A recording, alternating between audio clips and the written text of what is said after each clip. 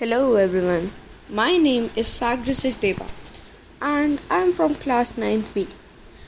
And today I am going to discuss about the environmental problems that are being faced by the islands and what all steps are being taken by the government and the local population to tackle the problems in this podcast. So let's get started. Environmental problems in Andamans. So the first factor that we get here is dumping of solid waste. So the dumping of solid waste is becoming increasingly common in the era of consumption. Thus plastic cans, bottles, polythenes, eatables, leaflets, coconut waste are common sight on many islands and beaches. Many of the leftovers are non-biodegradable and thus take a very long time to decay. They thus not only destroy the scene's beauty but also the physical landscape and marine ecosystem. The next topic is freshwater problem. The oceanic islands have no supply of fresh water and the use of salt water causes bacterial breakdown of the sewage. The discharge of waste causes damage to the marine life. The purification of salt water is costly process. The other thing is oil seepages and spills.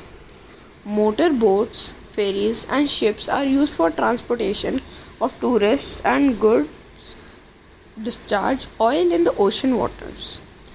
Losses due to transportation, collision, fire explosion, etc. have an adverse effect on fish, coral and mangrove vegetation. Observations have revealed significant concentration of petroleum hydrocarbonate in the Indian Ocean. Tanker accidents and associated oil spills in high seas like those of 1974, 1978 and 1979 etc. has taken a heavy toll of marine life. Discharge of industrial waste is another factor in environmental problems in Andaman. The discharge of industrial influence along with those arising from agriculture and domestic activities cause marine pollution and destroy aquatic life. The marine ecosystem of Coral Island in Kutch region is gravely endangered by the situation due to encroachments by cement factories, fishermen, firewood collectors and others. Deforestation. Removal of forest cover to develop beaches, resorts, hotels, develop fishing farms, laying lines for transport, accommodation facilities and to cater to other direct and indirect requirements of tourists has spelled disaster for the ecosystem of the islands. The removal of the evergreen tropical forest in Andaman and Nicobar Island by the timber industry, clearing of forest and consequent exposure to land to direct sunlight may ultimately lead to depletion of groundwater resources. This would also affect the coconut plantations. Coastal mangrove forests also face a similar threat. Another factor is water and adventure sports. Scuba diving, deep sea diving, snorkeling, etc. if done on a massive scale affect marine ecosystem. Snorkeling is taking toll on the corals of Lakshadweep. Marine life is also affected by the high-speed cruising tourist boats. Similar is the case with fishing. Overfishing at times upsets the sensitive and ecologically fragile ecosystem. These were the factors which are environmental problems in Andaman. Now, let's talk about the steps to improve. So, tourism of selective nature, which does not harm the aesthetic and environmental value of island, should be promoted. Attempts at easy gains through caissons and saunas should be seriously discouraged. First, there is need to check immigration into the islands by instituting an entry permit for a specified stay, even for mainland Indian citizens. Another point could be households should be encouraged to store rainwater, and house architecture must include rainwater collecting and storing facilities.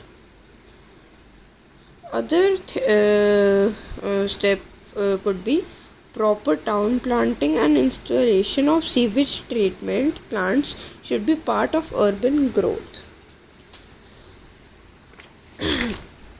Sorry. Agriculture production need to be encouraged.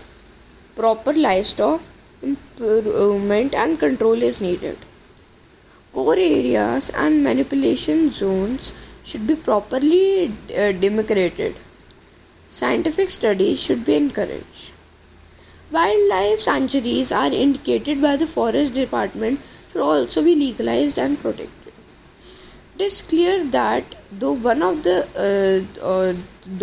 the one hand tourism has brought massive revenues, on the other hand it is also endangering the very logic of development in islands and beaches. What is required therefore is not a segment approach but something like an integrated coastal area management.